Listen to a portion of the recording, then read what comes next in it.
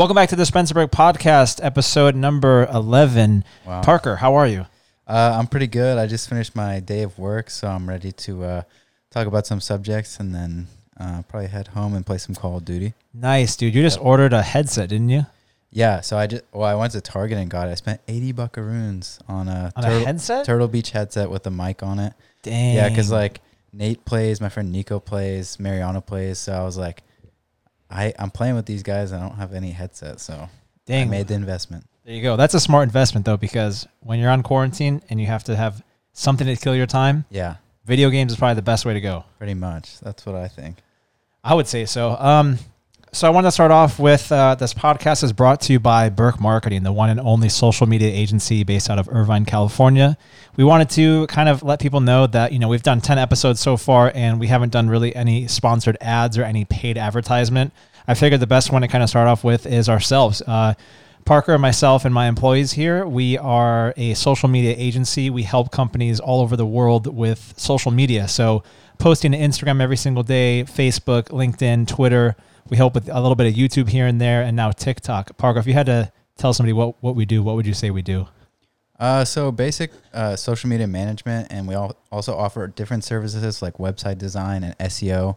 But mainly we're focused on Instagram, Facebook, Twitter, all the main social media platforms, and basically we'll act as if we're your shop or your business, and we'll kind of be the image and voice behind your business. Because we've been doing it for such a long time now, and we've done it with so many clients that we know exactly what to do for basically any industry. Yeah, so we help any kind of restaurant or automotive repair shop, body shop, a service company, a product company, anybody out there.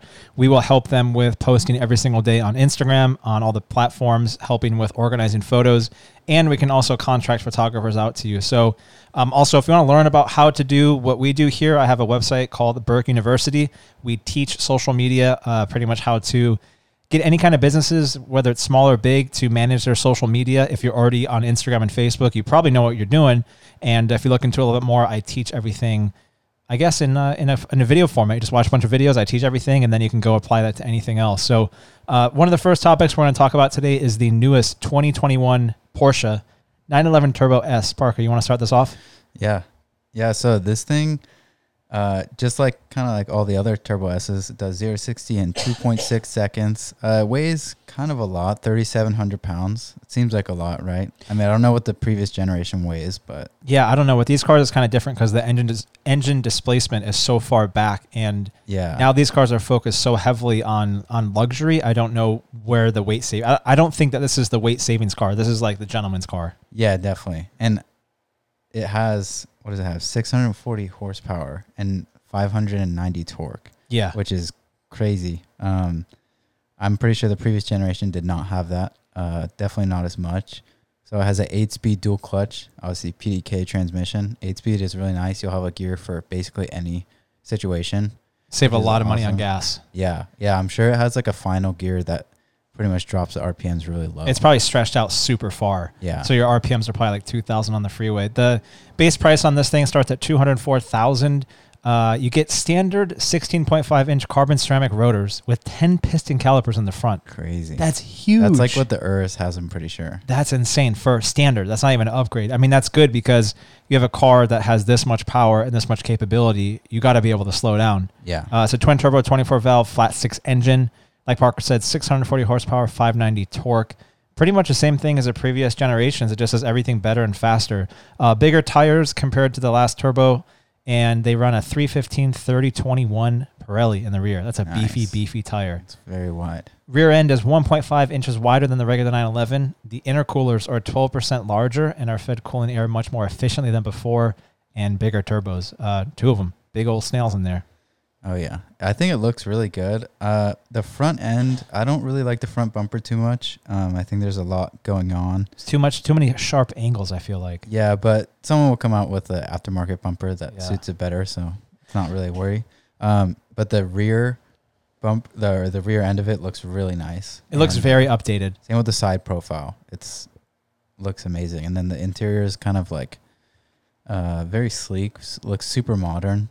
Well, basically what they did with this generation, I guess the newest one, is they changed out the whole dashboard. So it's kind of like a throwback to, I believe, the 70s 911s, where they have like the crazy, not crazy, but very simple laid out with just one, I guess, basic needle that shows the RPM and speedometer. And it's cleaner. I think it looks weird though, being in, like, you have all the new seats, steering wheel, everything looks new. And then the actual speedometer just looks kind of out of place.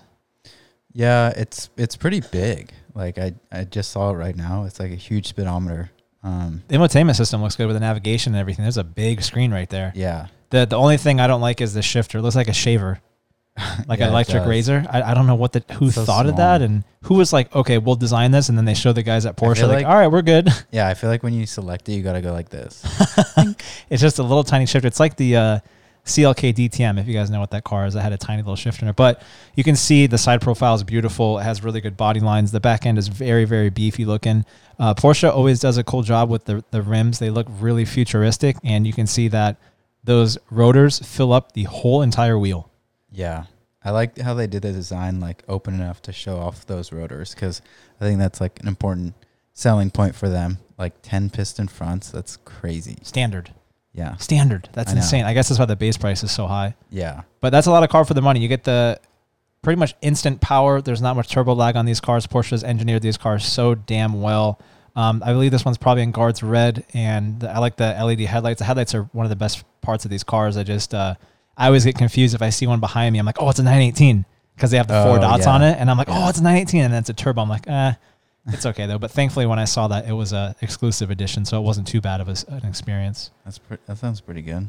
I Yeah. like those ones. It's really cool. Excuse my voice too. Parker and I have been talking all day. This is the second podcast of the day. It's 4:00 right now, and I'm. Are you tired right now?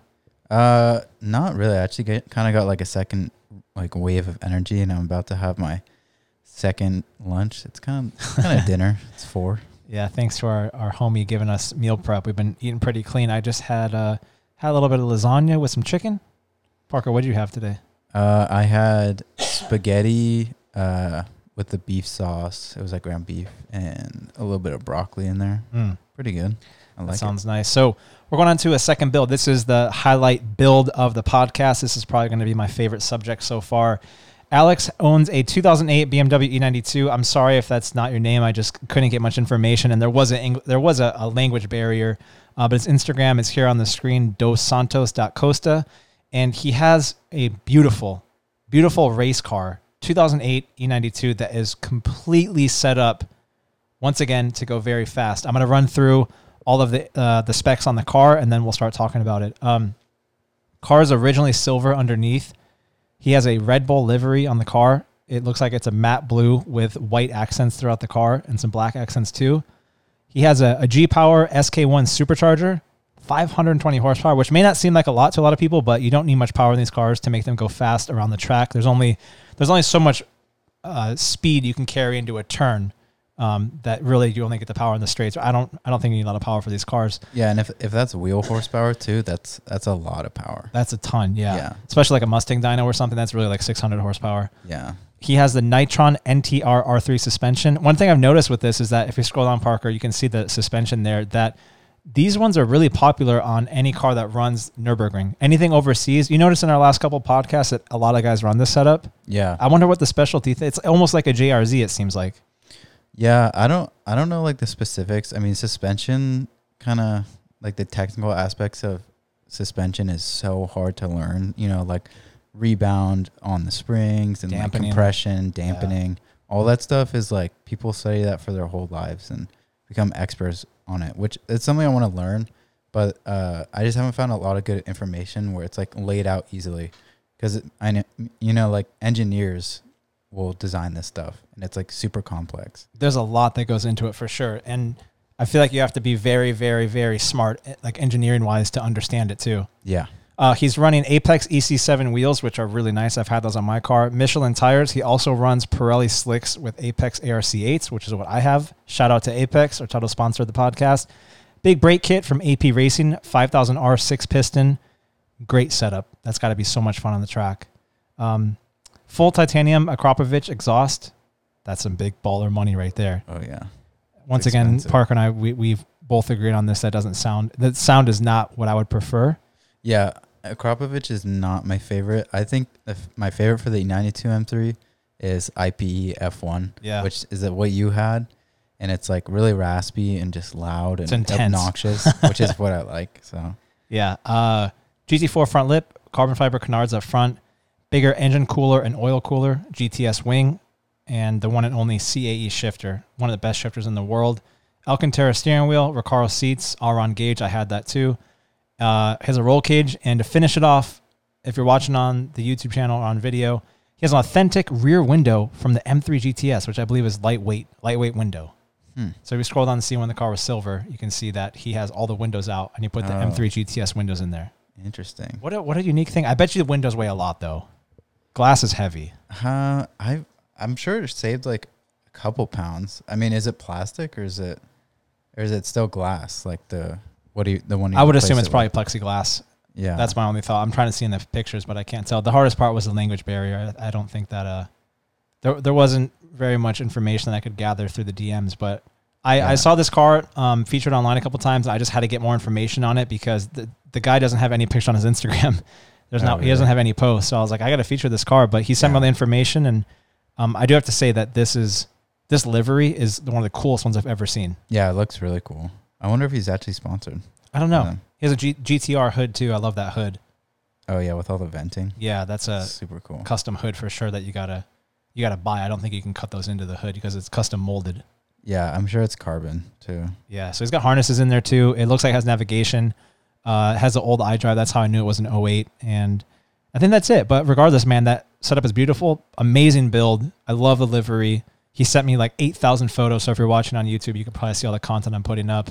I would say roughly a $30,000 build, $35,000 build.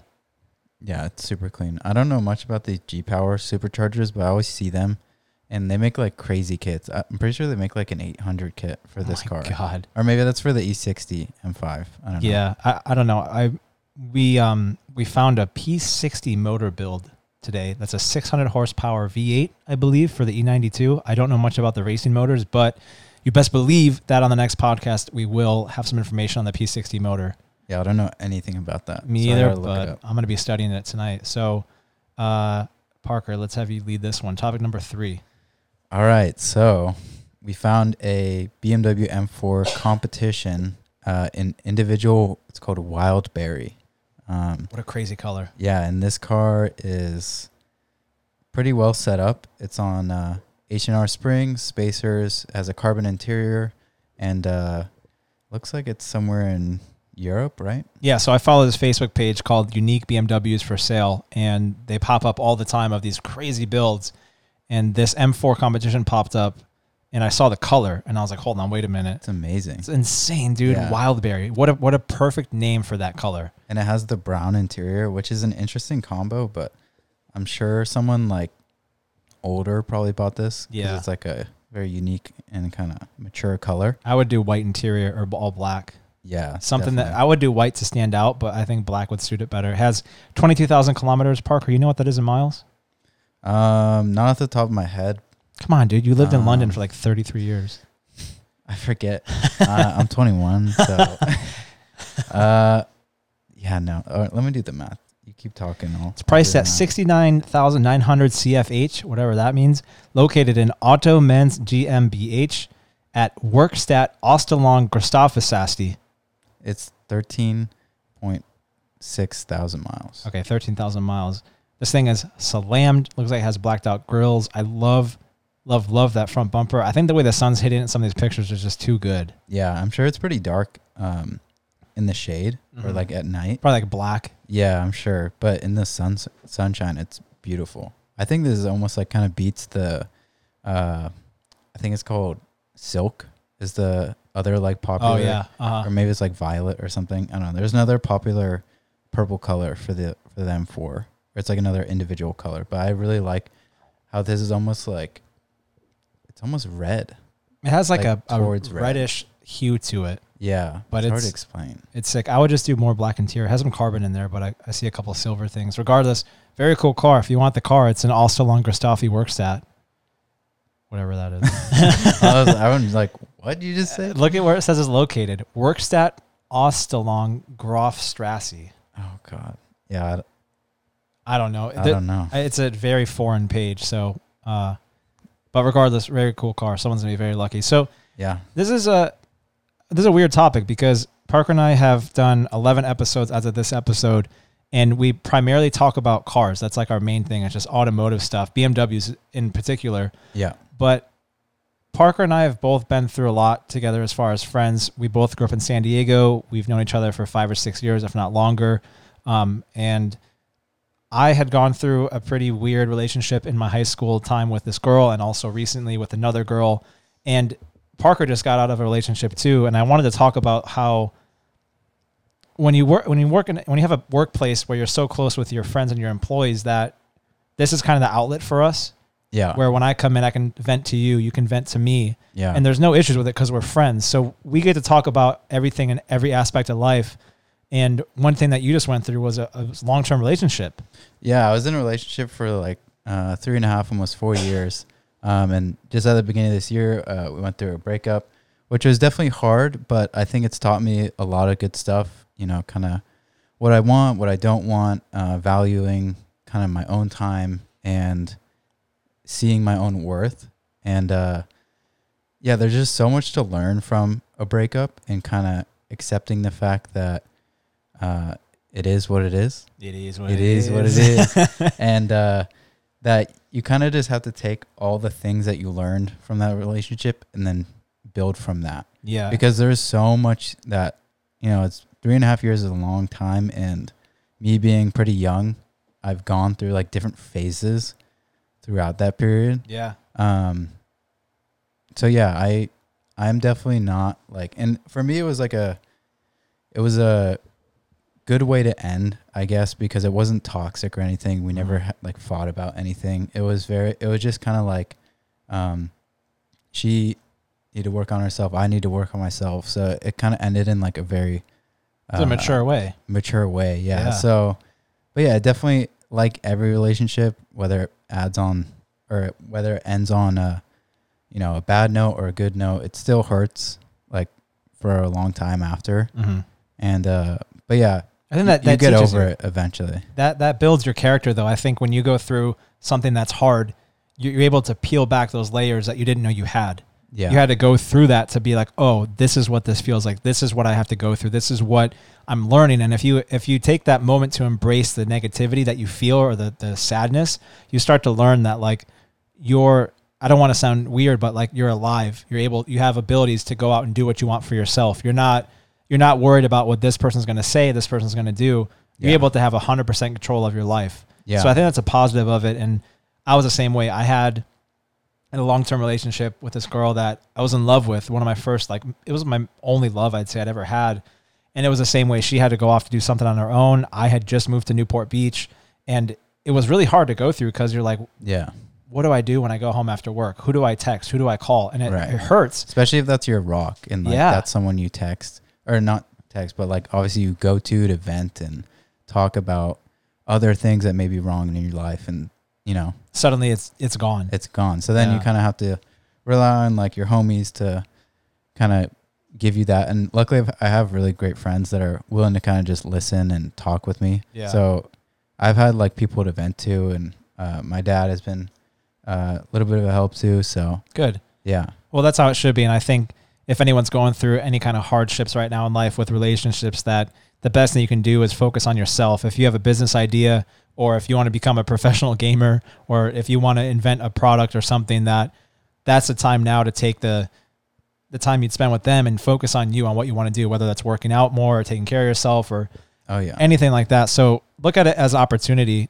It's okay to, and the thing too, it's okay to cry. Like I've cried before about it and it hurts a lot, but then you start to realize that, okay, what's the next step I have to take to better my life? So, well, it really does put like fire underneath your feet. It kind of motivates you and makes you realize, well, shoot, I'm not in the best shape. I got pretty comfortable in this relationship. And now that I'm on my own, I got to start improving myself, get to the best version of myself. Sure. And, you know, because if you just stay in one spot and stay comfortable, then that's never a good thing not to grow. So Well, you're just gonna be stagnant, and then if you have somebody that enables that, you don't have any reason to be like, okay, let's go.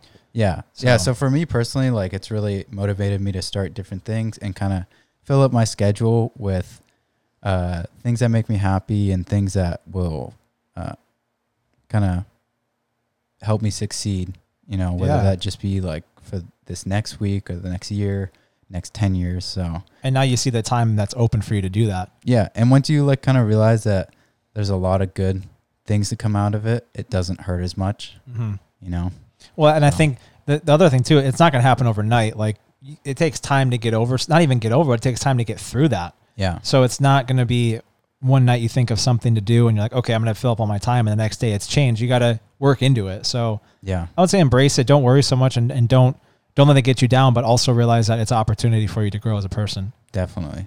Yeah, I agree with that. Parker and I both grew up in San Diego and La Jolla. I grew up in somewhat of like a Pacific Beach and Mission Hills area back and forth, and then ended up spending majority of my time in Pacific Beach and La Jolla, which I love so much. I was talking to Parker earlier today. You were down in La Jolla yesterday, right? Yeah, I just went down there to see my family, but we stayed separate, so it was still safe. Good. Yeah, I want to go to. I haven't been to San Diego since I moved back from Florida. Really? I mean, I live in Oceanside area, so I'm technically San Diego, but not La Jolla. It's not. You shouldn't go right now because everything's closed. The beaches are closed. You can drive past, but that's it. Yeah, I want to go down and check it out, but I wanted to.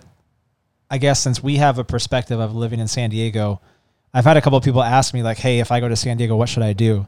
And I'm always like, "Oh, go to La Jolla Cove, go to like the coffee shop, go to like Rigoberto's, like whatever." But I want to give people on the podcast an idea of like, if you're not from California and you want to go to San Diego, like how do you tell someone like what San Diego's like? Besides perfect. Yeah, it's, I don't know. It's super chilled. Orange County and kind of LA areas, like more, like there's more going on and there's more action, I'd say. Yeah. It's busier. People are like really hustling up here.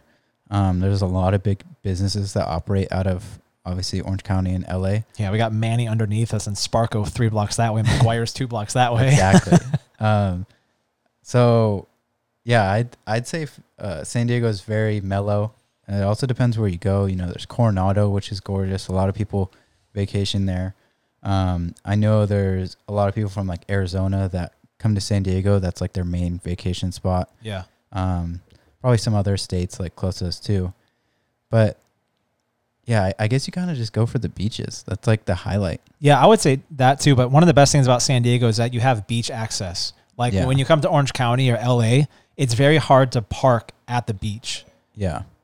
The heart is a muscular organ in most animals. What? Why does Siri always Siri come just on? gave us a definition of a heart. Siri, stop. No. So when you go to La Jolla, you're able to go to like Windansea. You can go to Mission Beach. You can go to the jetty. Like you can park your car on the sand, like right there, and you can walk to the beach. Yeah, It's so easy to do that. the access is super nice. And if you follow me for a long time and you watch my photography or my vlogs in the early days at Symbolic, that I would take out a car 2 blocks down. Like the dealership I was at was on the water. Yeah. And you go 1 block towards the water, and it's like you could shoot a car at. Damn, this is sad. I forgot the street name. It's not One Way because that's One Way is Marine Neptune. Street? Marine Street. Yeah. You go to Marine Street and you can pull a car up and you're at the beach, and you can go all the way down the coast, whether you go to the Cove or you go down to Pacific Beach, and you go to Bird Rock, and there's so many coffee shops. You get an acai bowl every corner. You can get little Rigoberto's. Like Yeah. one thing I miss about it, out of the 5,000 things, like all my friends are there. A lot of friends. I'd love to link up with people again. Yeah. And you can go from La Jolla to Pacific Beach to Mission Beach to Claremont. I miss my gym, World Gym. Yeah. They changed it to The Gym. I don't understand what that is now. The gym. I don't understand. I don't get it. And then, I don't know. All those things, there's so much you can do in San Diego that even downtown, I lived downtown on 4th Street for a bit. Just party scene is fun. There's always events at the convention center. But overall, I don't know. I want to open up a Burke Marketing in San Diego. Yeah, I think at some point I like San Diego, but I feel more productive here, and in a sense it's kind of like separate because obviously I grew up in La Jolla, like we've never lived anywhere else. Yeah. So to me, I definitely take it a little bit for granted because every time I go, I'm like, oh, it's not that special. You know, I know everything. I'm the same way too. Yeah. I know everything about La Jolla, but from someone else's perspective, they obviously think it's like an amazing place, which it is. extravagant, It yeah. is. But yeah, it's definitely hard when you grow up there. This morning I was on the freeway and I'm on the water, like I'm on the coast, and Yeah. it's normal to me, but to most people it's not normal. Yeah. So like I know growing up in La Jolla, it was very special, and going to school there, both of us in high school, that it was very special to me. And I don't know if I wish I cherished it a little bit more, but I guess that I took it for granted for sure. And I Yeah. became jaded. I'm like, okay, Yeah. whatever. Yeah, that's what happens. But it's a beautiful place. If you're thinking about going to San Diego, definitely check out La Jolla. It's La Jolla, if you want to check it out, LAJOLA. Beautiful city. There's a lot of cars there. A little bit hard to get in and out, but if you go between Pacific Beach and La Jolla, guaranteed you're going to be blown away at the beaches, the weather, the girls. Oh my God. Yep. The houses. It's La Jolla is when you translate it to English, it's called the Jewel. And that's exactly what it stands for. Yeah. Yep. Parker, favorite camera. Let's hear it. My favorite camera. Jeez. Topic 6. Topic 6 is talking about Parker and I's favorite camera. Parker is a professional photographer for a long time, mostly landscapes and cars. I was a professional photographer for 7 to 10 years professionally as a career, and I feel like people want to know more about what we use because right now we're recording on a really nice camera. Parker has a camera. I have cameras everywhere. Yeah. Yeah, my favorite camera, I haven't had a lot of kind of opportunity to explore different ones because I haven't been shooting as much recently. But right now I shoot on a Canon 60, which has been obviously my favorite camera so far. But I loved your 6D Mark II. Yeah, that was a great camera. I wish I probably will upgrade to that, or if they come out with a different generation, I'll probably upgrade to that. But honestly, I like your EOS R. Yeah. I think it's amazing. Like we took some photos on that and it looked like really great. If I had all the money in the world, I'd probably get a 1DX Mark V or whatever God, they're it's on. like $6,000. Yeah, they're like so expensive. Jeez, I'd probably get that. Yeah. I had a Nikon D750 as my main camera with a 24-70. Had a VR system in it, which is vibration reduction. So I get pretty good photos. I get really good photos and pretty good video. I shot probably over 100,000 clicks on that setup when I was shooting all of the inventory photography. It was an awesome setup. It was a large camera, but when you had it like in your hand and you were shooting photos with it, it felt so professional. Depth of field was great on it. The shutter speed was great. It was like 8 FPS or shutters per second, whatever. I sold that camera a while ago to pay rent. I'll tell that story later on when I started my company. And then when I had the chance, I upgraded to an EOS R, which is what we're filming on right now. This is a 24-70 on this one. F4. I wanted to get the F2, but it doesn't have the vibration reduction. Dude, we're at 28 minutes. Holy crap. I know. We got to end it soon. I had an A7R Mark II, a Sony. I didn't like it because it didn't have a flip out screen. The 60 was good, Canon 60. It was full frame, but it was too big. I feel like it was too big of a camera. I tried Lumix. I hated it. Absolutely terrible camera. Would never buy a Lumix camera. Sorry to anyone out there. I never cared for custom settings on video. It's always on automatic. My photography was always shutter priority mode. All my edits were in Photoshop and Lightroom, very, very basic stuff. Same. I kept it pretty simple with my photography, and since I did a lot of landscape stuff, I tried not to over edit or anything like that or remove too much. Because then you start losing the realistic part of it, where it's like, is this a Photoshop or is this a real picture? Yeah, and I've carried that over to my automotive work too. So, yeah, that's my favorite stuff. And You like some that? So good Canon options. 60? I like my Canon 60 for sure, but I would probably get an EOS R. Yeah. Or Mirrorless like a is the way to go. 1DX or something. Yeah. You know, something higher end. Honestly, like the 5D Mark IV is probably what I could afford like right now to get. I like this EOS R. The mirrorless setup is good. It's a smaller body, so you can have a little more portability. The quality is out of control. If you ever watch my feature films, everything's been shot on the EOS R, and it's expensive, but for what you get out of it, it is It's really absolutely nice. perfect. Yeah. All right, guys, that was the second podcast of the day. My voice is shot, dude. I've been talking so much today. I'm going to edit this, get it out hopefully this week. If you guys can, feel free to press the thumbs up button, subscribe, and Parker, That's about it. We're running out of time. We got 10 seconds left, I think. thank you guys so much for watching. Thank you. Peace. See you next one.